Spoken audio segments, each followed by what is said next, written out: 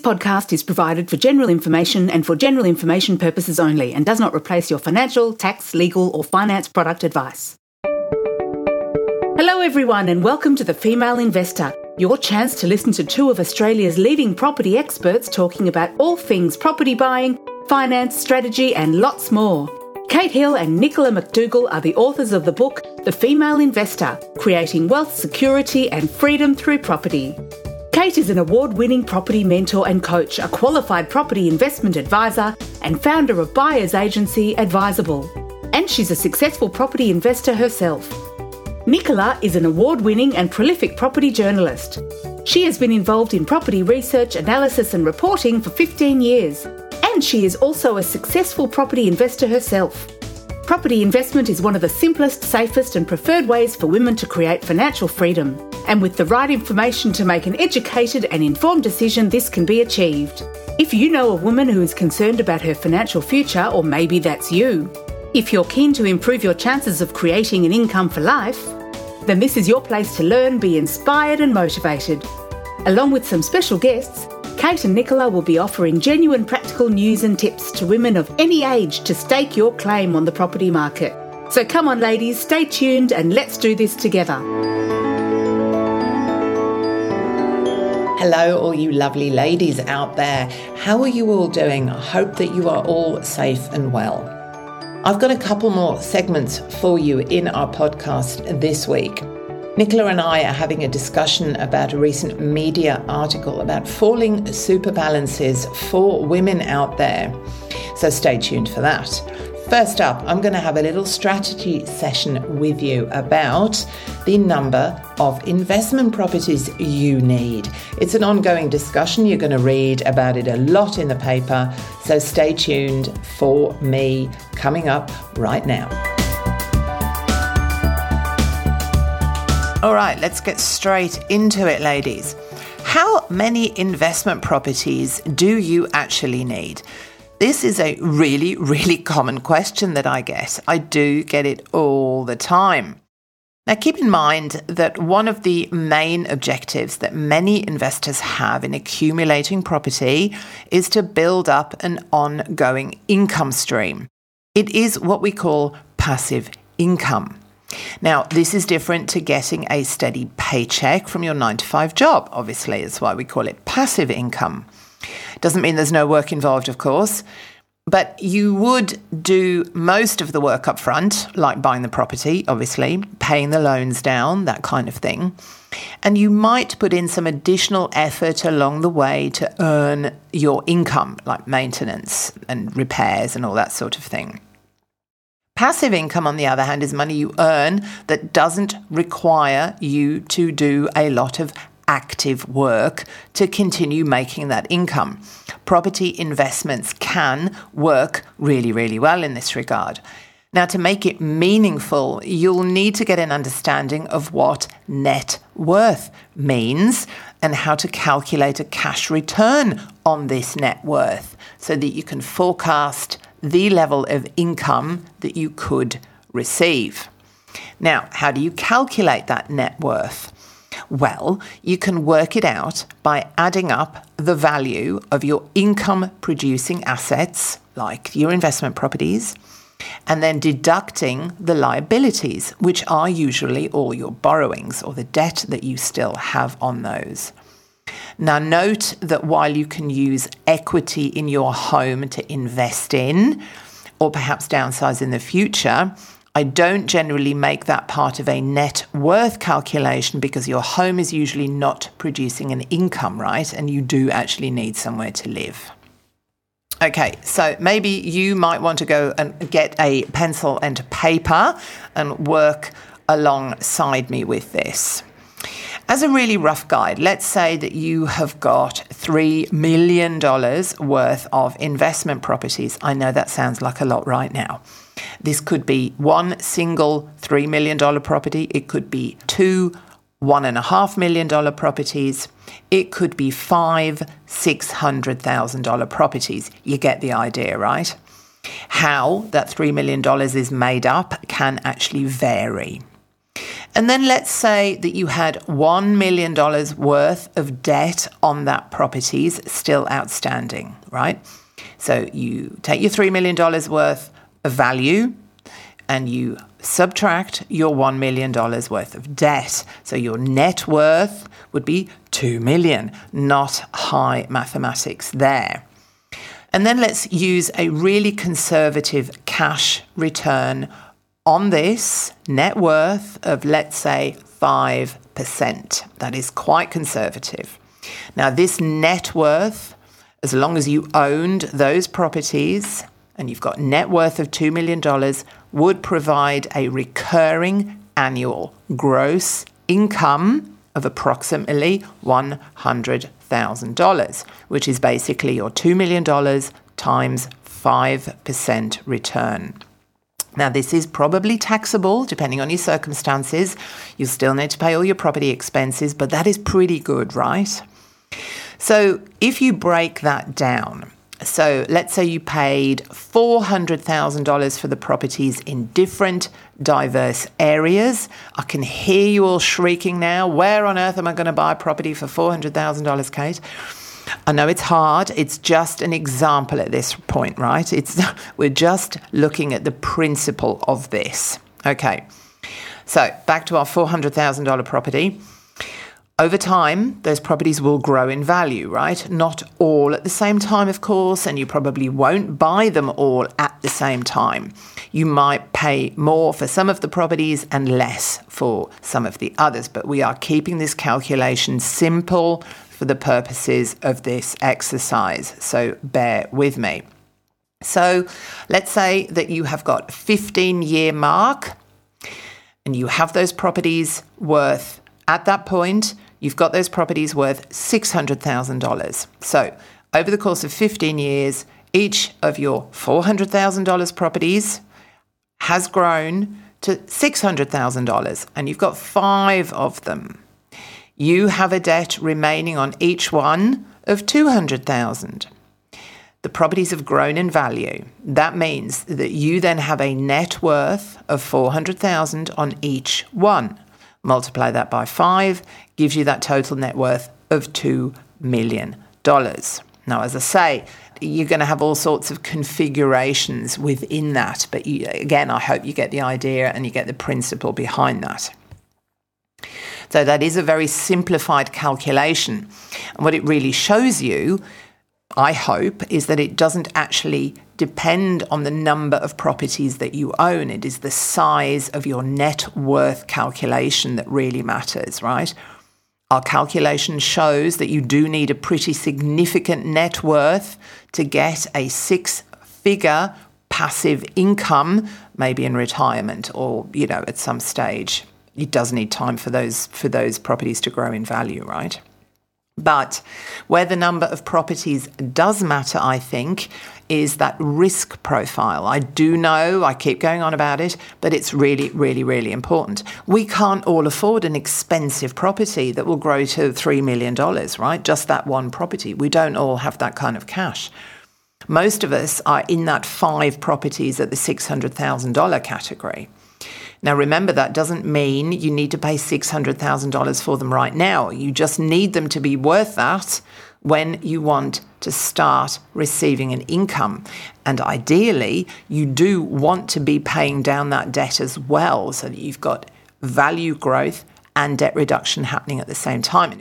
And if you don't have debt reduction strategy in place at the moment, for whatever reason, because you might be paying down your own home rather than paying down investment debt, then you do need to watch that capital growth happening so that you get it to a significant level over 5 properties or 6 or however many it is, so that you get to that meaningful net worth. I would also argue that it is actually riskier to own just that one $3 million property than several smaller, inexpensive ones, right? We're talking perhaps better area, diversification, a much broader tenant base in those lower price ranges, right? Getting a $3 million property to pay for itself is going to be really, really tricky.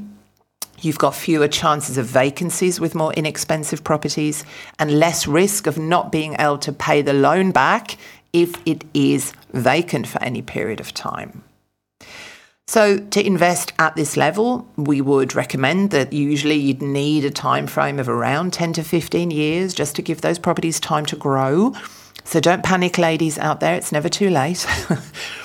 And you need a financial roadmap in place to get you there. You will need a strategy that takes into account capital growth, cash flow. You need to be able to hold those properties over that period of time, and ideally some debt reduction as well. You need to talk to your brokers about that.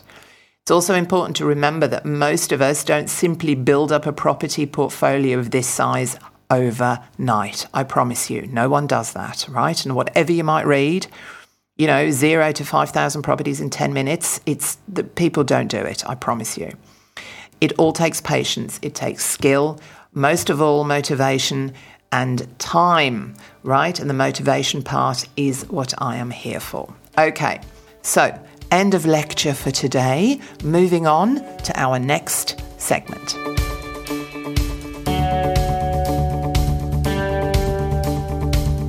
Hello, lovely ladies out there. How is everyone doing this week? Nicola and I are back for yet another fabulous Female Investor podcast. Today, I have a topic for us, which is a recurring theme really in the media. And we talk about it in our book, The Female Investor, Creating Wealth, Security and Freedom Through Property, available at all good bookstores. Hard copies are available very soon, so do be sure to pre-order it. The recurring theme in the media being falling super balances for ladies. And let me set the scene here, really. So during the early days of the COVID pandemic, here in Australia, there was an opportunity for people in general, not just ladies, but for anyone to withdraw funds from their superannuation fund. And the superannuation fund in Australia is what I think a lot of Europeans would call their pension fund. So it's a retirement fund, essentially. And the scheme allowed people to take up to $20,000 in two separate withdrawals from their retirement fund, their super accounts, between April and December 2020. And there was quite a significant take-up of this. Apparently, more than 3 million people withdrew a collective $37.8 billion through this program. That's quite an amount of money. Now, for some people, having access to those funds may have actually made the difference between keeping a roof over their heads. They needed it for survival. But others, I think, decided to just really jump on a very rare opportunity to get at money in their retirement funds, which would normally be locked away, obviously, until retirement. And at the time, the federal government probably wasn't too overly worried about the reasons why people were withdrawing cash from their super funds, because it no doubt sort of played a part in stimulating the economy during that pandemic. And the government obviously also had to be seen to be doing something and getting people access to cash. So Nicola and I have been talking about this, but Nicola, welcome. Hello as well. Hello. Having set that scene, but tell us a little bit about that more recent news article that really didn't make for very pleasant reading, did it? No, unfortunately not. The news article was the fact that it appears that a number of women may have been coerced into withdrawing those funds from their super because of perhaps being in a domestic violence situation. Financial control is a key indicator, can be a key indicator of domestic violence. I remember actually, not to get off that topic, Kate, but I remember when that policy came out, and it was very early in the pandemic. And at the time, everything that all of the stats that were being, shown to us was kind of like, okay, we're all going to die here. And the government, the federal government in Australia were, throwing things out left, right and centre. And this policy was one. What do you think? I mean, I remember it coming out at the time, things were still up in the air financially. None of us really knew what was going to happen. And my husband mentioned to me whether it was something that I thought he should do, and I said no, because we didn't need to. Our situation was very fortunate that we didn't need to do that. He was a tradie that he is a tradie that can continue to work. However, a lot of people didn't have that opportunity, but also a lot of people just took it out, like you said in the intro, because they had the opportunity to do so. And here in Australia, you don't get to touch your pension funds, for 45 years, pretty much. Yeah. So, for women, whether they were, unfortunately, which is horrific, coerced into withdrawing those funds, or whether they were in the camp where they decided that they might get $20,000 out regardless, it's, particularly concerning given the low super balances that women generally have anyway. And look, it's such a complicated situation and such a complicated subject, because you absolutely felt that money needed to be made available to people. It was such an unusual, obviously, situation. None of us have gone through a pandemic before. I mean, everyone is playing catch up. The government's trying to help. They're trying to put together JobKeeper. But also JobKeeper, which I think was an incredible incentive for us here in Australia, did obviously have its flaws because it relied on people putting through tax returns, being actually in the system, right? And not everybody is in the system. Not everybody, casual work, cash in hand work, those are realities of modern life.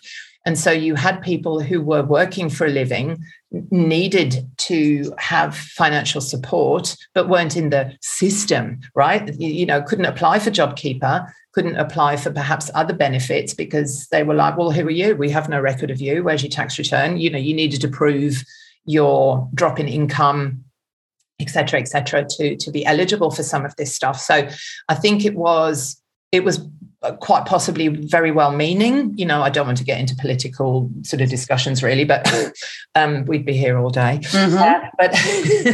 But funds needed to be made available to people, right? So I think a negative or a downside of it is that the people who were taking that money out were also the people who shouldn't be taking it out, who were perhaps the most vulnerable, who were people who weren't in the system because they were getting cash in hand in terms of income, and they were the last people you'd want to have to be taking money out of their super funds, right? And perhaps those are the people that should have been helped way more than your more professionals who were, again, I don't want to get into political, discussions here, but I feel that it, as is now being borne out with articles like this, that the losers, if we can put it like that, long-term, short-term, yes, roof overhead, was able to pay for bills, et cetera. But long-term, I think that'll have $20,000 is massive out of a low-income earner's super balance, and in 15, 20 years' time,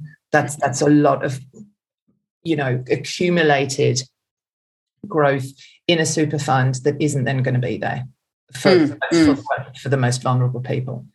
So part of the review of that super withdrawal program is looking into the fact that there weren't the necessary checks and balances there because it was quite ad hoc, reactive, as the policies are in times of crisis. And whether it's an economic policy or it's, they're mostly economic policies, but they're just coming through in different forms, which might be the pink bats thing from several decades ago and things like that. But part of the review is looking into the checks and balances that clearly were not there ensure that the people that were withdrawing the funds from their super actually were the people that wanted to withdraw their funds from their super and were not in any way. I don't know how. I think it was relatively simple to withdraw the funds, and there probably wasn't the checks and balances there to prove. Well, not to say that to prove identity, because surely there must have been. But I think it was a relatively simple exercise to withdraw the funds because at the time the government wanted to make sure there was enough funds in the economy to support it during the pandemic. Yes, that's right. And I think, what we, and to, I guess, bring us, we weren't off topic really, but to bring us back to our female side of things is that, what we found, and I think what both of us sort of found quite horrifying about the whole situation is that really, women can't afford to lose money out of their superannuation or pension retirement funds, however we call this around the world, and certainly not tens of thousands of dollars, right? Because generally women, as we all know, have much, much lower super balances to start off with. There's this real difference in super balances between men and women. It starts when workers are in their 20s and it never recovers, right? I remember you talking about that Australian government's, there was that paper, I've got a reference to it here, the Australian government's Women's Economic Security in Retirement Insight paper 2020. Go and look it up, ladies. Seriously, it's very worth a read. Even when women are in their late 20s, the superannuation balances are lower than men's, right? And that's you just starting out. So, you then withdrawing tens of thousands of dollars from that fund, you're falling behind even more. That's a scary thing, right? Exactly. And the super balance demarcation clearly continues to happen throughout their working lives, generally because a lot of women are employed in a part-time or casual capacity because of child rearing. And then even when they do perhaps want to return to the workforce when their children are older, they may not be able to get a more high-paying job, or they may be, continuing to work in a part-time or casual basis throughout most of their working lives. And as we know here in Australia, the super contributions are based on your total income every year. So if you're earning a fraction of what a man is, well, then it stands to reason that your super balance is going to be a lot lower at retirement. And that can be a major problem for women regardless, but it is a major problem in retirement if they happen to be single at that point in their life as well. That's right. Yeah, that's right. That's exactly right. And I was just looking as you were talking, so this research that found that women, as we said, are on the back foot financially from the beginning of their careers. And if they decide to have children, the gap just gets wider and wider. And it just keeps, as you say, it just keeps growing throughout their lives. And here are the stats, right? By the time a woman retires in Australia, according to this Insight paper, the average superannuation account balance is 17.4% lower than a man's. That's a lot. It reflects the average superannuation balance or retirement fund balance of $277,000 for women and $336,000 for men. So, and I think what's interesting with those stats is that those stats are based on people that have, recently retired. And we also just need to remember that the superannuation scheme in Australia hasn't been around all of their working lives either. And certainly in the beginning, the percentages of the contributions into their funds were quite low. So what will be very interesting to watch over the next decade or two is even like people out, women our age, if we ever retire, but, in 20 years' time, what are those stats telling us when yourself and, as someone who has had superannuation my whole working life, what is the difference going to be there? And I even think of my own situation as a self-employed person. My super balance is probably not as good as it should be because I'm self-employed and there's always I own my own business. There's always other things that money needs that money. And so I need to do better myself. I mean, my husband's a tradie and his super balance has rocketed up so much in the last 5 years because he gets, that quite a, what is it, up 9.5% contribution from his employer. So even myself, I need to do better. I need to do better about this too, right? And it's every year it's on my list and I just never get to it. In your defense, though, you have been a very active property investor too. Well, this is true. Right? So I think there is, from just a holistic strategy point of view, it's not like you've been sitting there doing nothing. You have got your investment properties, right? So give yourself a bit of a break. Thank you. Thanks, Auntie Kate. Bit of a pat on the head and go, hey, you've made genuinely awesome inroads. And I am slightly ahead of you in age. And also I followed, you're really just following in my footsteps, right? Because I didn't put a lot into super, just from personal story coming up. So as I'm sure everyone can hear, I'm not from Australia. I'm actually German by birth, but spent, that's a whole other podcast, but spent a lot of time in England. I came here 15 years ago to Australia and did not I was a student forever, post-grad, was at uni forever. So didn't actually start my working life until quite late. I was 30, honestly, everyone, right? So my retirement fund money in England is not that big. So really, I didn't start, honestly, until about 15 years ago.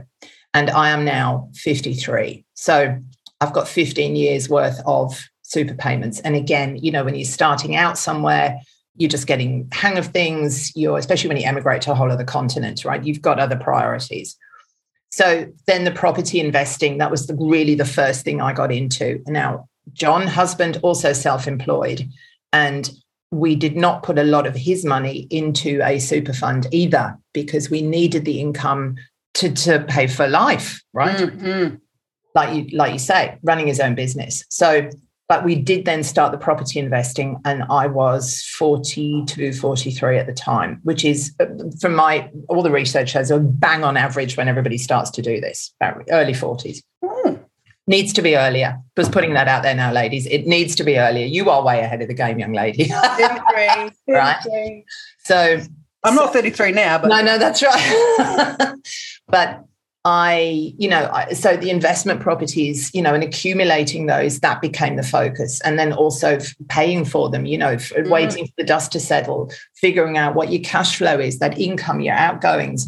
We started in Sydney, we moved to Adelaide, now we're back in Sydney. Then I start my own business, So all of that it sort of gives you reasons. And it's really only been, honestly, maybe 4 or 5 years that I have been filling my super account to the max of what I'm allowed to do, right? Because the focus has been elsewhere. I'm still only 53. I've still got, like you say, if we ever retire. But the investment properties were the focus. Now I'm putting money into super, right? And now it's just as your strategy changes, but you have to be doing something. Yes, good point. That's a very good point, because I'm always kind of like, why can't I, put XYZ into the super? And that's because I have all of these, I have properties. Exactly. Yeah. Right. And I'm still in the accumulation phase as well. Obviously I've got the splitter block here, which we're going to develop, but then probably got I've got another 1 or 2 that I want to do in the next 12 months. And then that's it though, I think, for me. But that makes more sense, because I kind of sometimes, get annoyed with myself that I somehow am not, finding the funds to funnel into the super when I'm actually reusing them elsewhere. And I would say, personal online live strategy session here, everyone. Impromptu, we hasten to add. None of this was planned. But keep a little bit of that annoyance in your head, right? Because to me, that's also the motivator. I was reading a book the other day, Jim Rohn, who I'm sorry he's a man, but I love all of his writing. I know. I find him really quite motivational. He makes sense to me. He's written some really awesome strategy and financial help sort of books. But one of the key things for him is discipline. You need to be disciplined. You need to have goals. This is all boring stuff, but it's true. So the more you have that little voice in your head going, I need to put more money into super and I've got to buy those properties, you need that voice in your head. If you don't have it there, you're going to end up like, unfortunately, some of these stories that we read about in the paper. Keep a little bit of that irritation and annoyance with yourself there. Give yourself a pat on the head too, because you've got those properties, but don't lose the momentum of what drives you to make this podcast with me, right? Well, exactly. That's why we're doing it, right? So keep that, don't lose it, because I won't. It gives you and it's funny because even like in the similar vein, as bought a property 6 months ago, tried to buy another one the year before that, and for a bunch of reasons which we will one day explore, that didn't work. I got my quite sizable deposit back. Literally 2 days after I got my deposit back, I was at Open Homes. I know you were. Even though my friends and family completely know who I am, they were like, really? And I'm like, yeah. Yep. I know. You were sending me links to properties and I'm like, oh, my God. Incredible. I know, right? Well, but look, but this is why we are so passionate about all our listeners, about all ladies taking charge of their financial futures and their independence so that they have more choices later in life. We honestly can't stress this enough. This is why we're here. This is why we're talking to you. Neither of us are perfect. You can hear that. We've made mistakes, but we really want, I guess, our passion and our motivation to come across to everyone that you all do this, right?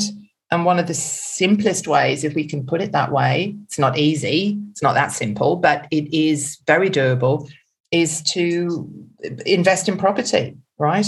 You can do that when you're young. You can do it in your 40s. You can do it in your 50s. You might find yourself separated, divorced, still single, whatever, right? But owning the investment properties will make a huge difference to your financial outcomes. And perhaps not even having to rely on super, right? But having that as well is key to me. Exactly. So I think on that note, the personal stories, impromptu strategy sessions, we will leave it there for this week. And we will keep coming back to our topic, keep talking to you about what motivates us, what can hopefully motivate you. We'd love to hear some of your stories. Ladies, please do keep emailing us if you've got any questions. And Nicola and I will sign off with this segment for now. So bye for now. Bye for now, everyone. And that's it for this episode. We hope you enjoyed it and found it super useful. You can email us with any questions that you have on info@thefemaleinvestor.com.au. Don't forget to order a copy of the book, The Female Investor. You can go to your local bookstore, pick it up on Amazon or Booktopia or anywhere that good books are sold. And you can head to thefemaleinvestor.com.au where you can click on the links and also find lots of resources on property investing, news, hints, tips and videos. We will be with you all again soon. Stay safe and well, everyone. Bye for now.